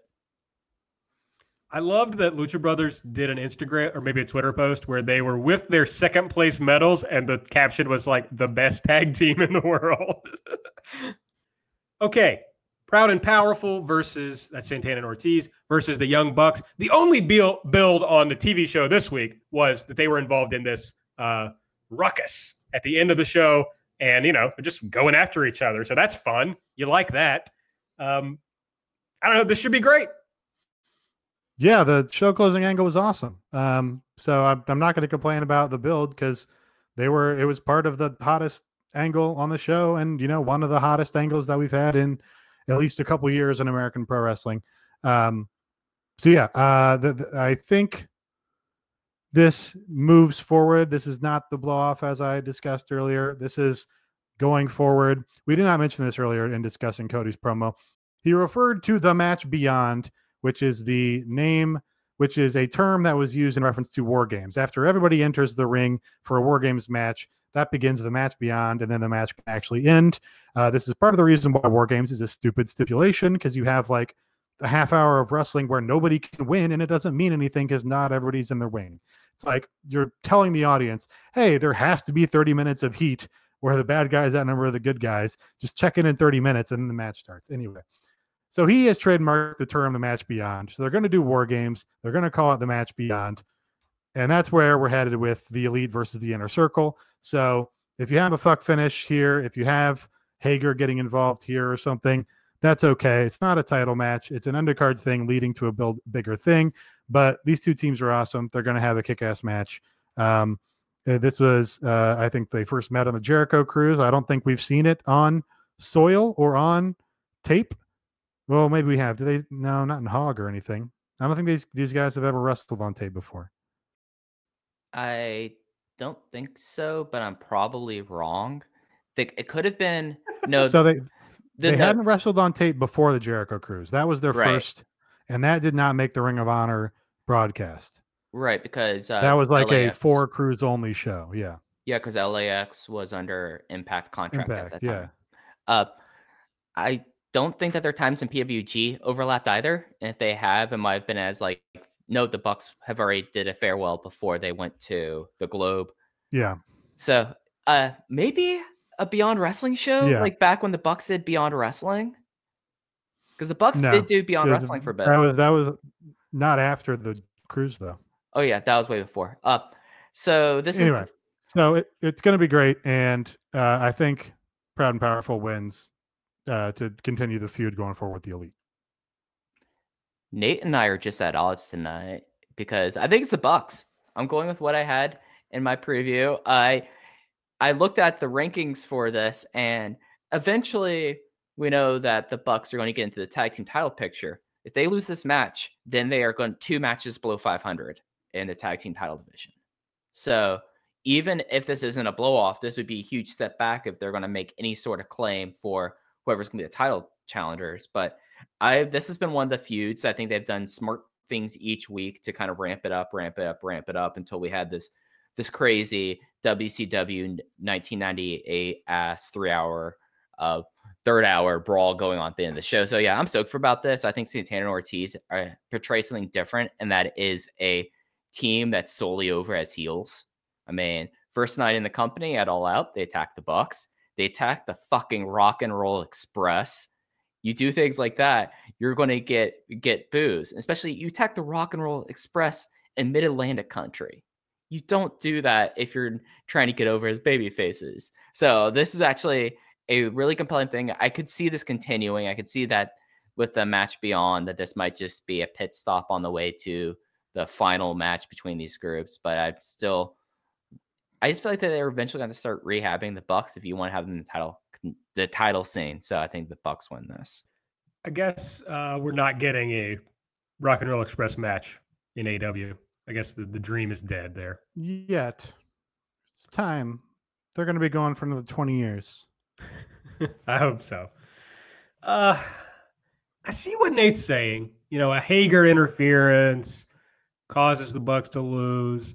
But I also see what Mike's saying. The AEW fans, if you never watched before, you have no idea that the Bucks are like really good. They don't seem really good to you because they've just lost in this promotion so far.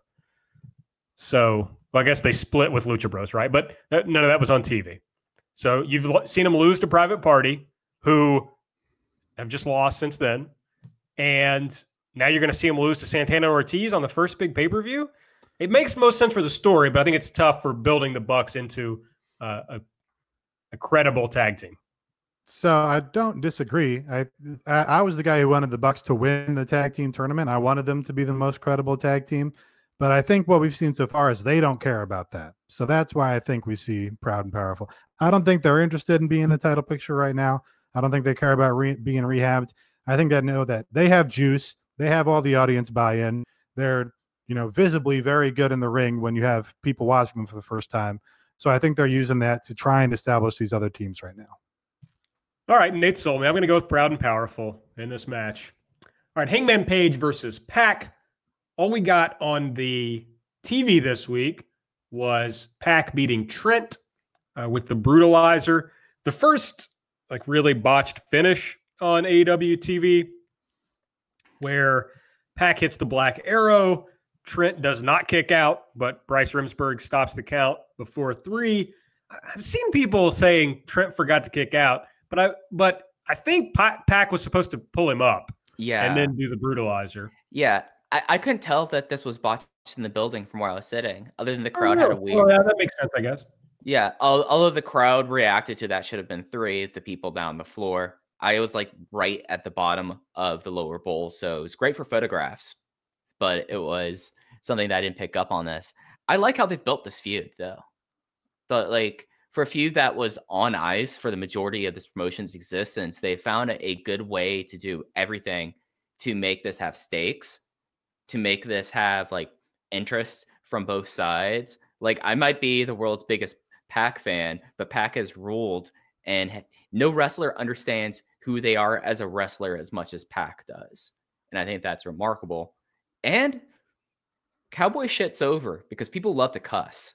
And it's just one of those things that in the South, if we could say cowboy shit, we get excited because we love to do a cuss. So I'm really stoked for this, and I can't wait to see how this goes. And I think Pac wins because I think he could still have mileage out of Hangman Page kind of finding where he is.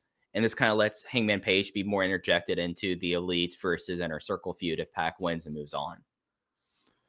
Yeah, I'm sort of two minds on this because I was saying that Page is not quite getting to where they want him to be, so it would be good to turn him heel and give him that angle to play off the other Elite. It seems like they were kind of hinting that with the dream segment on BTE where he was dreaming about feuding with Kenny Omega.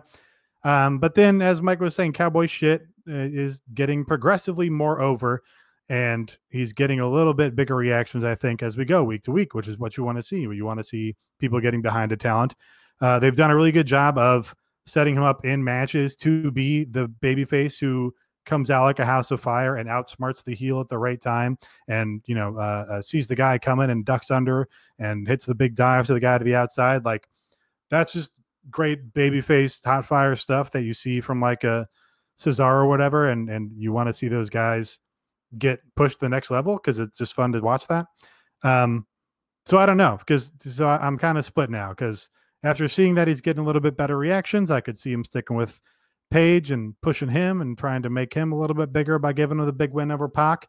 And then maybe Kenny Omega's pissed and he wants to, he's down 1 loss to Pac. Or maybe you just have Pac win here and that sort of advances Page moving forward as a heel. What do you think, AB? I think Pac's winning because I think Pac is your next title challenger. But then that leads me into thinking Cody's going to win. But I think Pac is going to be the next title challenger and get this win. And it just didn't turn out how they'd hoped, probably, for this match to set up. Well, how they hoped from the beginning was for Page to be much more over at this point. But then, once he kind of wasn't over, you can throw him in this match with Pac. Pac gets the big win, moves on to the title match. However, as you're saying, Page has really gotten over. So they're kind of in this tough situation where it's you would love to see Page get this win. I just don't think it fits with the idea that they already had. But this is the perfect time to do the Page match they should have done with Jericho, which is for Page to come up just short of winning this match. Pac is very good at getting heat in matches, at beating down the babyface. Do that. Let Page get his big comeback and come up just short, and I think you can keep him over where he is. Maybe get him a little more over in a loss. Yeah, I kind of like that. Here's how I might lay it out is Pac's previous 2 wins, he targeted Page's leg in their first match, I believe, and then he won with a low blow in their follow-up match. I kind of want to see Page outsmart him when he goes for those again. Pac goes to hit him with in the leg with the chair, and Page avoids it and does a comeback. Pac goes to do a low blow, Page avoids it and continues soldiering forward. And you're like, oh, he's figured him out now. He's learning from wrestling Pac. But then Pac just has one more trick, and just because he's too fucking good, and he puts Page down, and he's like, "Oh, just not quite close enough." I kind of like that. I should also say that Pac interfered in the main event, so there's a little more build for this match. So the main event was Chris Jericho and Sammy Guevara versus Kenny Omega and Adam Page, and the finish was Jericho hitting Page with the Judas effect, but it was right after Pac interfered and kicked Page in the balls in kind of a throwback or a callback to the low blow finish in match 2. So that all makes sense of what you're saying, Nate, that you can kind of work through that. You really, Tony Khan laying out the matches for the wrestlers. I really respect that. And it's a tough one, but this is going to be a good match. I'm excited for this, but I think Pac's going to come out on top. All right, Joey Janela and Shawn Spears. I mean, the build is what it is. We've discussed this, but I mean, Joey's got to come out of this with the big win, right? Yeah, I think so. Joey got received like a star when he ran out here on Dynamite to come after Shawn Spears. I really like that angle. It was a very simple angle. It was Shawn Spears finally making use of the chair. He keeps saying he's the chairman, but he only hit one guy in the head with a chair one time. Like, I want to see him branding more people with a chair if that's going to be his gimmick. But with Joey Janela ran out for the save, and he got received, much bigger than Shawn Spears has at any point in this promotion. So now it's time to start moving Joey up the card. He's taken some losses from Kenny, one on the record and one not. Lost in the Cracker Barrel Clash. That's hard to say. And the crowd wants to be behind Joey, so the promotion's got to get behind him a little bit. I like how simple the build this has been. I mean, this is a lower card match. This is a match that has relatively low stakes, and they've really just heated it up over the last few weeks. And it kind of plays off of Joey thinking that he does not want to be known as Weapon Guy during the match on Dark this week, where he took the staple gun out of Jimmy Havoc's hands. I thought that was pretty nice little character trait they showed here. I mean, sadly, I think Shawn Spears wins because they see a lot more in him than we all do. But it's just one of those things that they've done a pretty consistent way of delineating these two people. And for a lower card feud, I think that's a kind of a special thing to do. Is you don't need a whole lot now. You have a reason why this match is happening, especially for a match that it looks like that. I thought there might be another match in this card. It looks like that this might be it. But I think Spears wins just for the sole sake of them tormenting me and my SEO claims for whenever you search AEW and Spears, you're going to get that schmuck and not me. I do think this will be a good litmus test for if they're making right decisions. Like, if we see Shawn Spears win here, that'll be like the first result in this company where you can go, that kind of seems like the wrong thing to do. Yeah, I buy that. It'll be interesting to see. I'm getting fired up for this card the more we talk about it. After I buried the build, getting fired up. I after like writing this preview today, where I will admit there's some people that I don't pull punches on, and we'll talk about one of those people next. But the more we talk about the show, the more I'm like, okay, this might not have everything perfect for each match, but on the whole, I'm excited to see how this first pay-per-view cycle ends. Like, I'm stoked for it. I'm really excited to see how everything pays off. Yeah, I'm having some friends over. Oh, I'm excited. It's gonna be fun. AB with the wrestling party on Saturday. Where's my invite? Why am I not gonna be able to come down anytime? Come up anytime, I guess. I'm above you. Yeah, I have to leave the mountains again. You know how I felt about leaving the mountains. Yeah, and you're pretty far from me, I think. All right. The buy-in. We only know one match so far. I would expect they'll add one or two more to this. Like Mike said, I think the main card is probably closed. We get Britt Baker versus B. Priestley.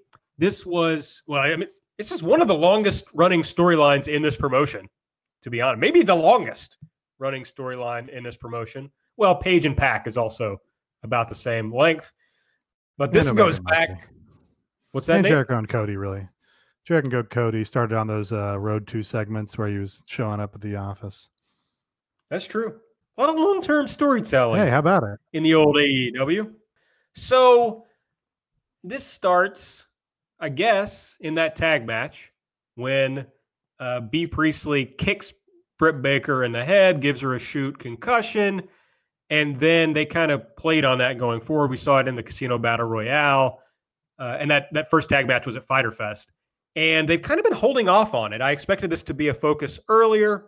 they hold it for this, but then show it on the pre-show for whatever reason. You really would like to see them get one more women's match on this show. So maybe we'll see one more on the main card before it's all said and done. I could see Hikaru Shida getting a match on this card. So we got that going. But now it comes down to this match set up most recently by a Britt Baker video package on AEW Dark this past weekend. If you listen to Light, you already kind of heard Mike and my take on that promo, but we haven't heard from you, Nate. Well, I don't know if you watched the promo. You didn't watch the promo, so I shouldn't throw it to you. So I'll just talk about the match a little more. They had really good chemistry in that Fyter Fest tag when they got in there and were going after each other. I haven't been high on Britt in this promotion. I don't think she's a great in-ring wrestler. Bea Priestley, I think, is excellent, and her Stardom Red Belt run was excellent. But I'm not sure how this one's going to go. I'm really not. I mean, I think Britt Baker's going to win because that's the person they're behind in this promotion, but not sure what we're going to see in the ring. So I think it's kind of a smart move to put this on the buy-in because there's kind of a perception that Britt Baker is overpushed or overfeatured for her talent level or whatever. And I think this sort of eases that idea a little bit. And it's also good to have maybe something with a little bit of build on the buy-in because you want people to tune into that and then be sold on the pay-per-view. That's the idea. Whether they do a hard sell on the pay-per-view or not remains to be seen. But I'm okay with that decision. That being said, yeah, would definitely like to see another women's match on here. They have good women on the roster. There's a lot of people that saying there's no women's division. I'm responding to fake discourse or whatever now, but you know, a lot of people that are not on this card. I think Shazza McKenzie said that she was going to Baltimore, and this show's in Baltimore. So, you know, maybe there's another buy-in match with women. Wouldn't it be nice to see maybe Hikaru Shida or Shanna or Nyla Rose, who hasn't been around, on the main card as well. But yeah, I think maybe the idea had been to give Britt the big push coming out of here. But I think what I'd like to see in this match is basically Britt get some babyface sympathy by having B just beat the shit out of her for however many minutes, have B kick her in the back of the head to get the win. And then maybe you heat B up a little bit to be another challenger to Riho while you continue to work on Britt underneath and get her up and running. It's a good idea, especially since they see each other in Stardom. So, you know, they can kind of work out some things away from the AEW audience. I cut in, Mike, just because I didn't set up this match. For other people who didn't watch Dark, you don't know what the story they're going with here is. So the Britt promo was this. It was unprofessional that Bea Priestley kicked her in the head so hard. And then that she heard her, but never called or texted her to see how she was.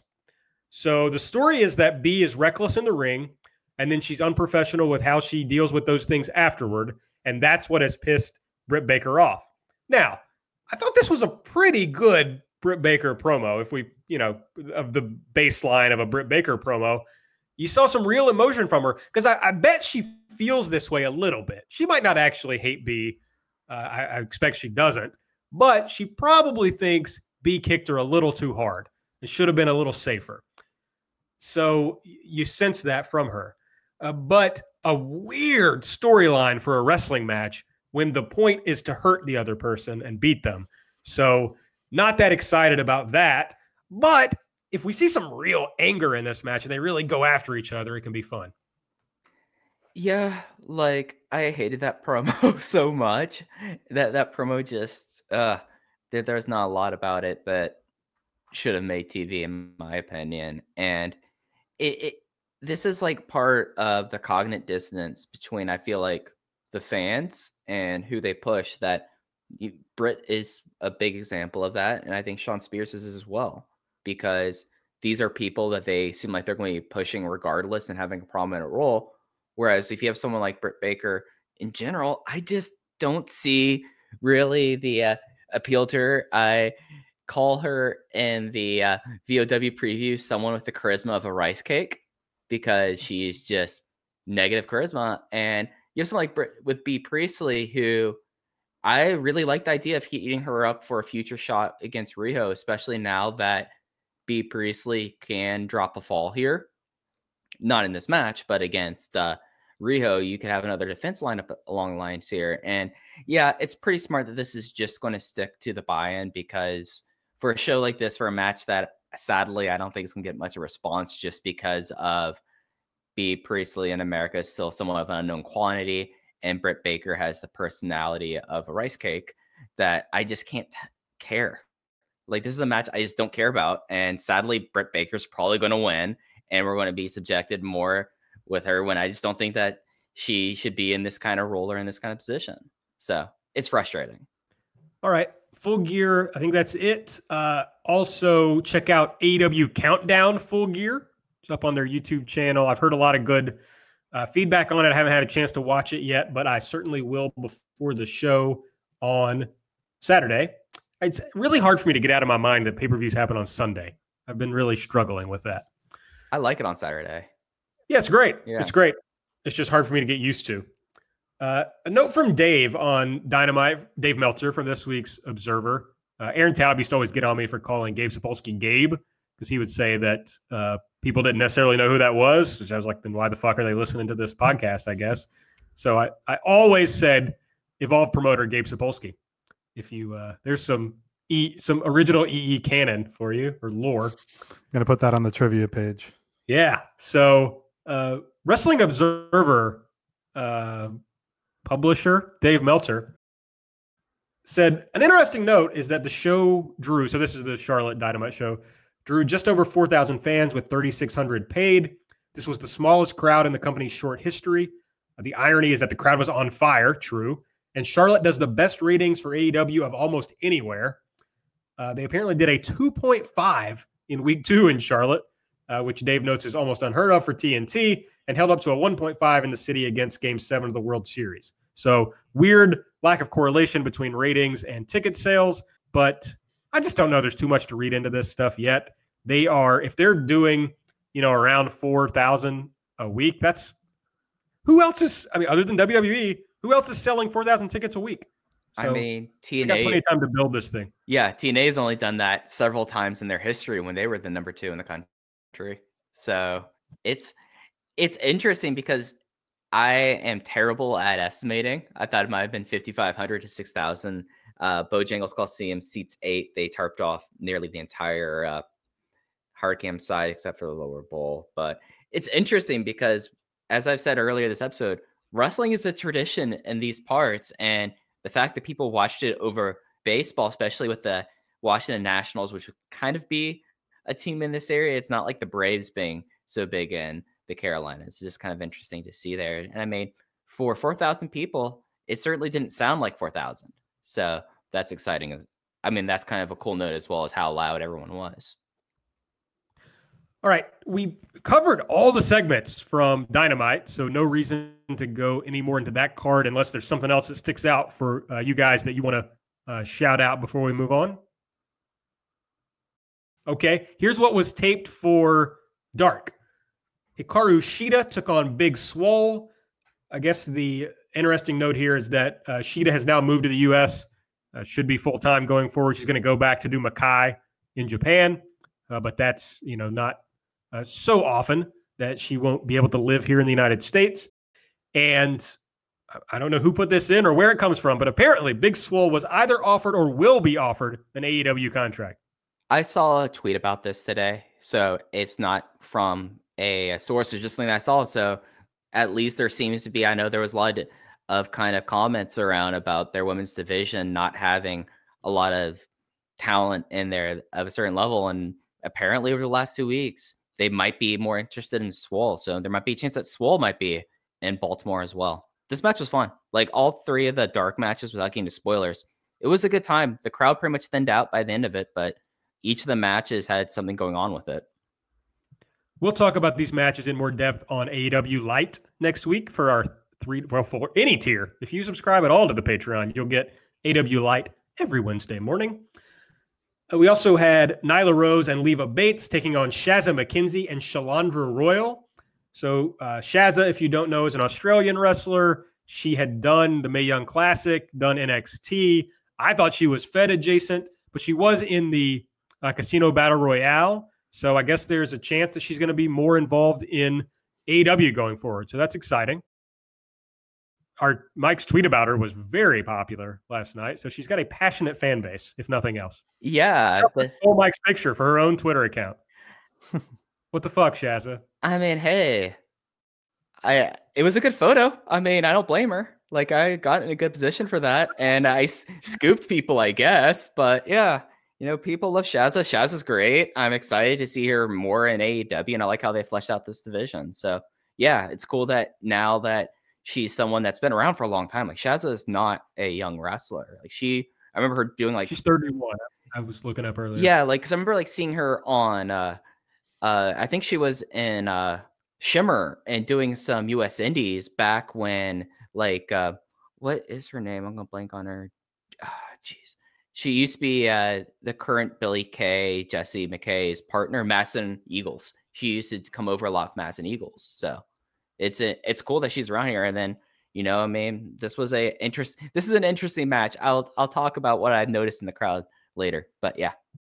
Shalondra Royal. So when I asked Mike, like, what were the dark matches? He told me. I was like, who the fuck is Shalondra Royal? Turns out I've seen her live twice, actually, because she was in the Casino Battle Royale and she sang the national anthem at All In. So she is a young wrestler. Her nickname is Rookie. So she's a young wrestler, but maybe somebody they're keeping an eye on as someone to use in the future. SCU and Shima took on the Hybrid 2 and Kip Sabian. This was the match the Hybrid 2 was in and not the three-way on TV. Yep. Oops.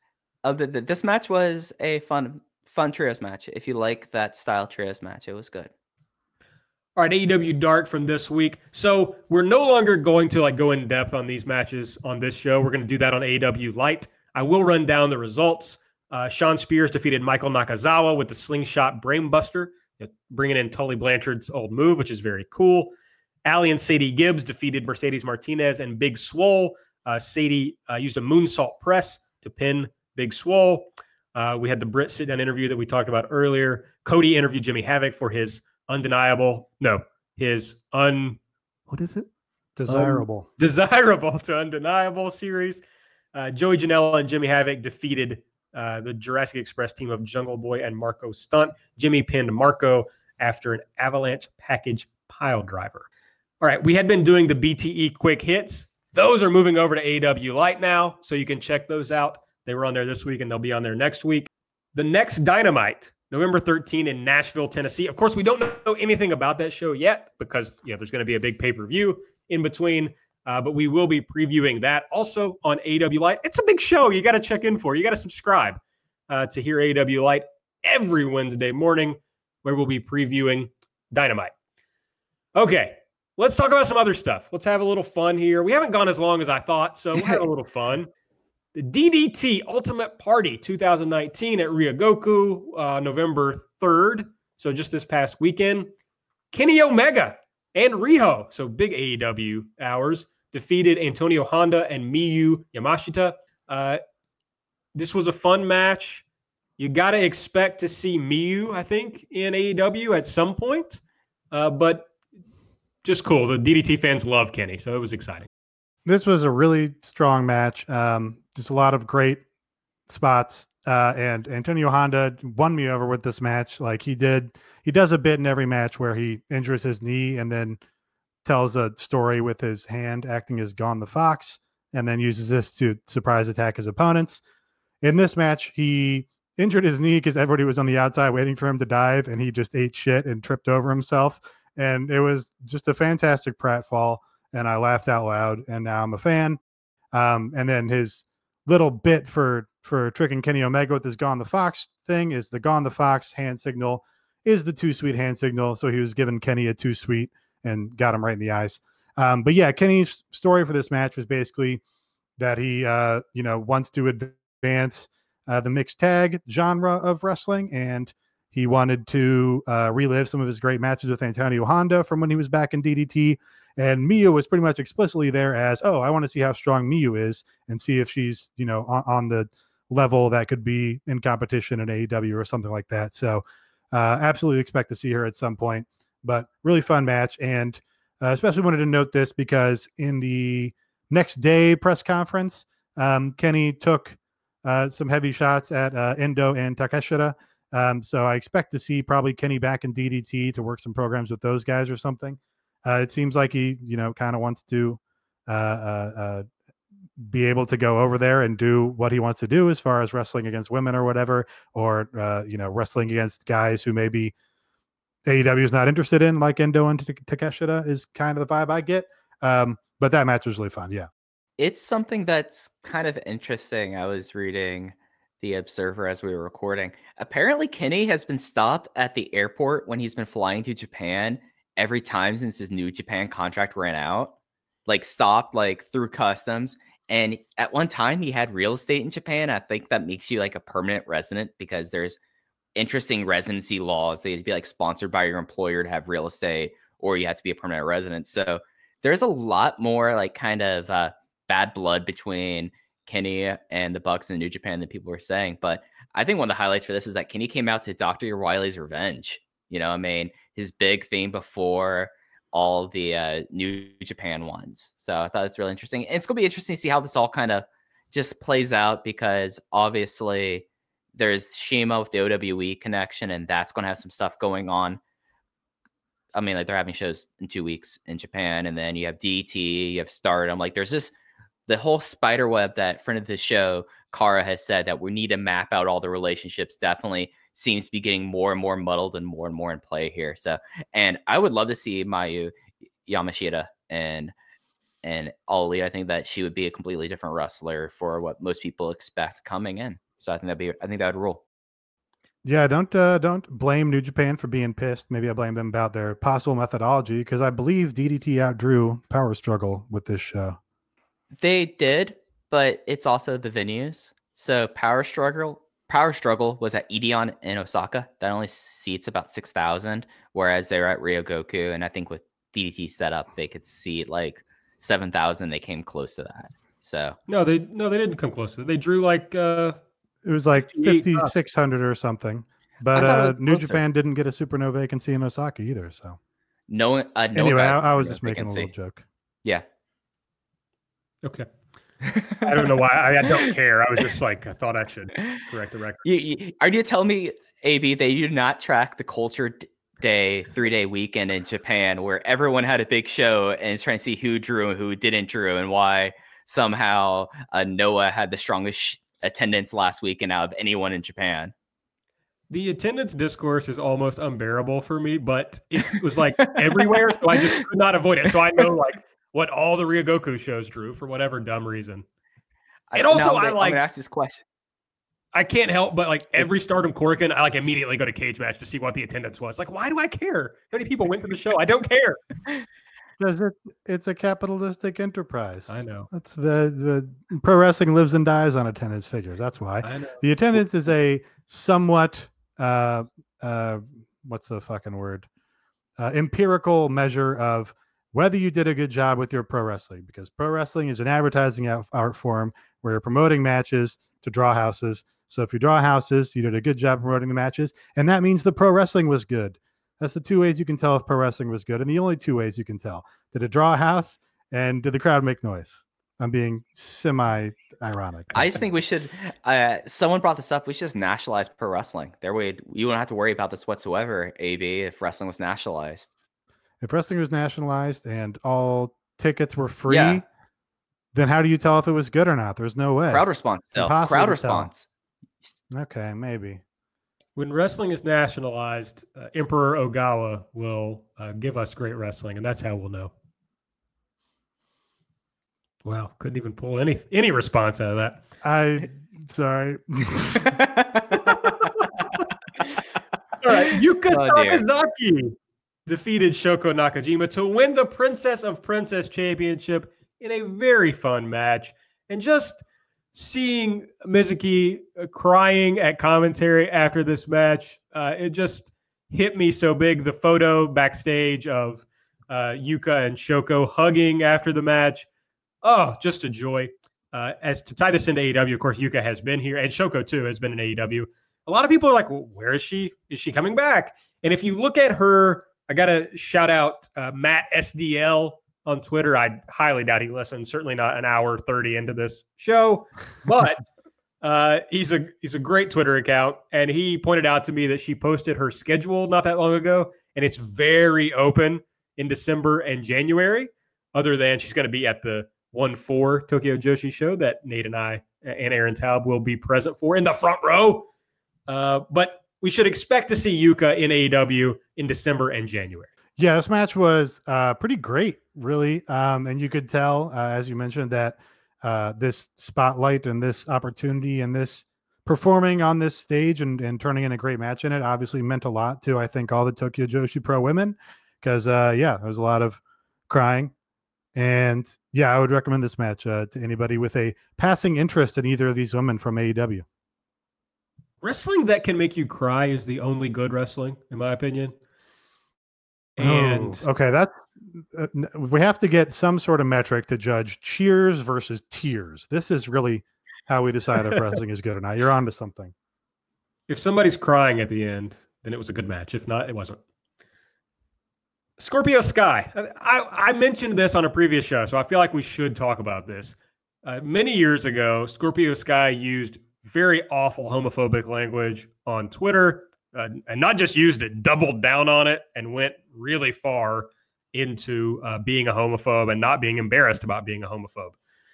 There was, I don't know, not that long ago, there was an AMA on Reddit where he basically said, yeah, that was a bad look out of me. It was like 2 or 3 years ago, actually. But yeah. But then this week, there was an interview, or they got quotes from Scorpio Sky on Outsports, right? Yeah. Outsports excerpted an interview he did with friend of the show, Chris Van Vliet. Okay. And basically, Scorpio Sky does what reads to me as a very sincere, legit apology, not just for having said dumb things and for having said homophobic things, but for having been the person who would say those things.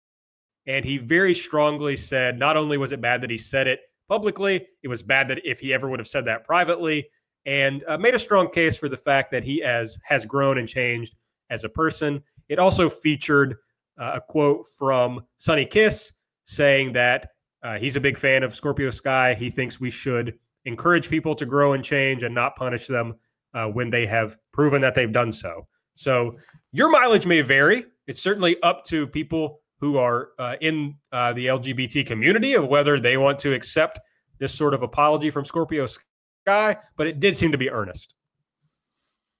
Yeah, this was I have a big thing about apologies that aren't apologies, like people who don't take ownership over their actions. And again, like how AB said, this isn't really our determination to make if this was a good apology or not, as this is truly up to the LGBTQ community. But he took ownership of it, and he talked about how he progressed as a person and has, like, through his life, has learned the error of his ways. And I thought that in an industry where we see a lot of non-apologies, it's nice to see someone own up to them having held really repugnant views and bettering themselves and educating themselves and incorporating themselves in a better life. So I thought this was a really kind of strong thing. And again, it's your mileage might vary. Speaking of people with repugnant views, Chris Jericho interviewed Donald Trump Jr. to talk about his book, Triggered. I mean, so funny. So funny. This is just, it's fucking bad, folks. The first 3 words of the book are literally, I'm not mad. I'm surprised the next, 3 words, really? I'm actually laughing. Yeah. Who's the really good reporter who finds people's hidden Twitter accounts? Oh, Ashley Feinberg. Yes. Yeah. She posted that on Twitter that she had a copy of the book, and the first 3 words are, I'm not mad. Anyway, yeah, this stinks. Obviously, there's a concerted press effort to get this guy some fucking publicity for his, Jim Norton stand-up special on Netflix. Like he was on The View today, I think. But the View audience was smart enough to boo the shit out of him. Chris Jericho was not. So, too many hits to the head, maybe. And this shouldn't be a surprise if you've read any of Chris Jericho's books, that he might be someone with really suspect politics and personal beliefs. He's talked about how awesome it is for him to drive drunk before. So, and he's had like real dumb people on his podcast. Like, I'm not going to mince words here, but like there was the episode where he had the Wyndham brothers, Bo Dallas and Bray Wyatt on, where they're talking about like who are lizardmen and who aren't. Like, I think people should like understand that if you're someone who spends their career around a business like this, don't like put your faith that they're just going to be normal and like people who don't have repugnant views. So yeah, and again, a total like self-error. Like, why would you do that?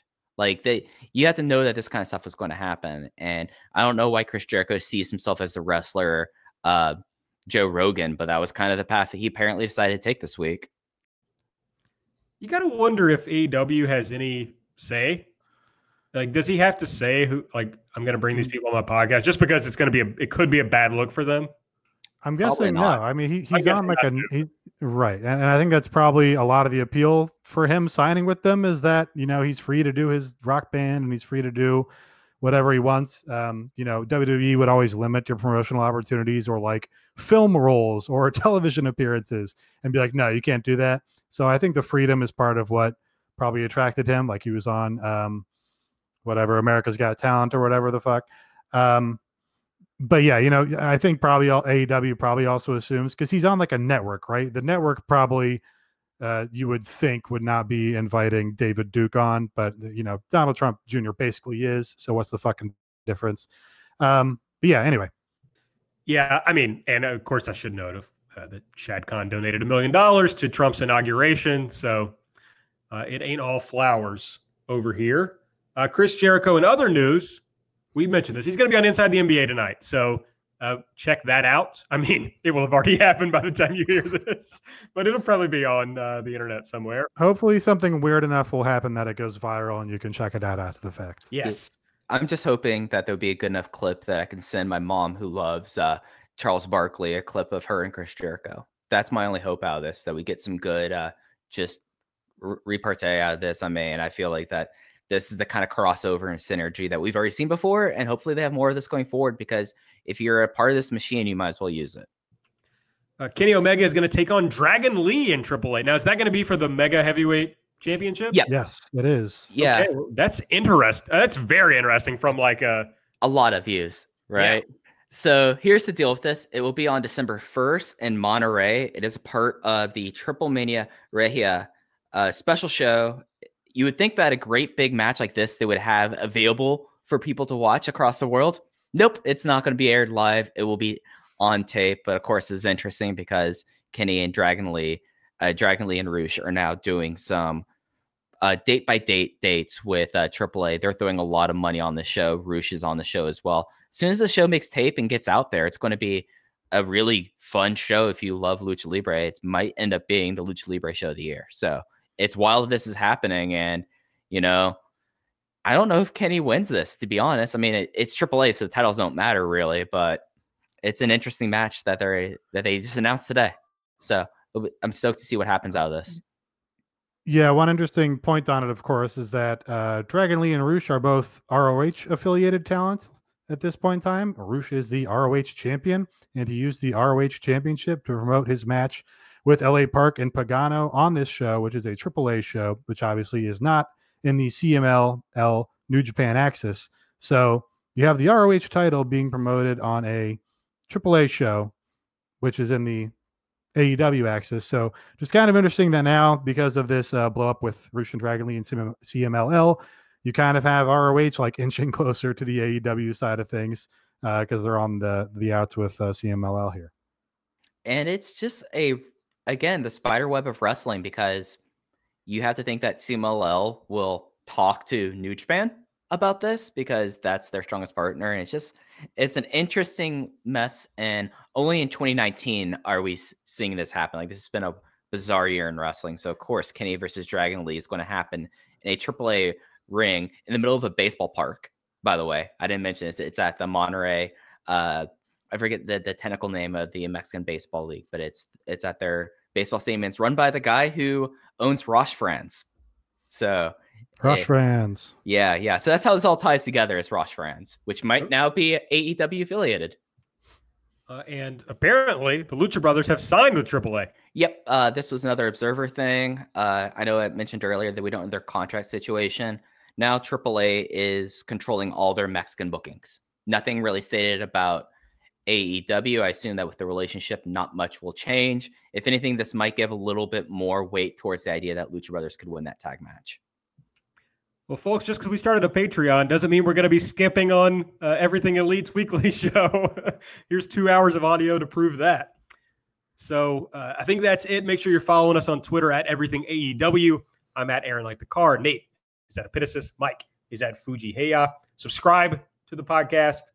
Leave us a rating, a review, and check out our Patreon. You got to. I didn't say earlier where to go. Fuck. Patreon.com/Everything Elite. I don't think I said that. That's bad. That's so bad. Go to patreon.com/Everything Elite. Check out the tiers. Subscribe to whatever fits what you're looking for, fits your budget, and we will provide a whole host of bonus podcasts to pay you back for that. So I think that's it for this week. For Mike, for Nate, I'm Aaron. We'll see you next time.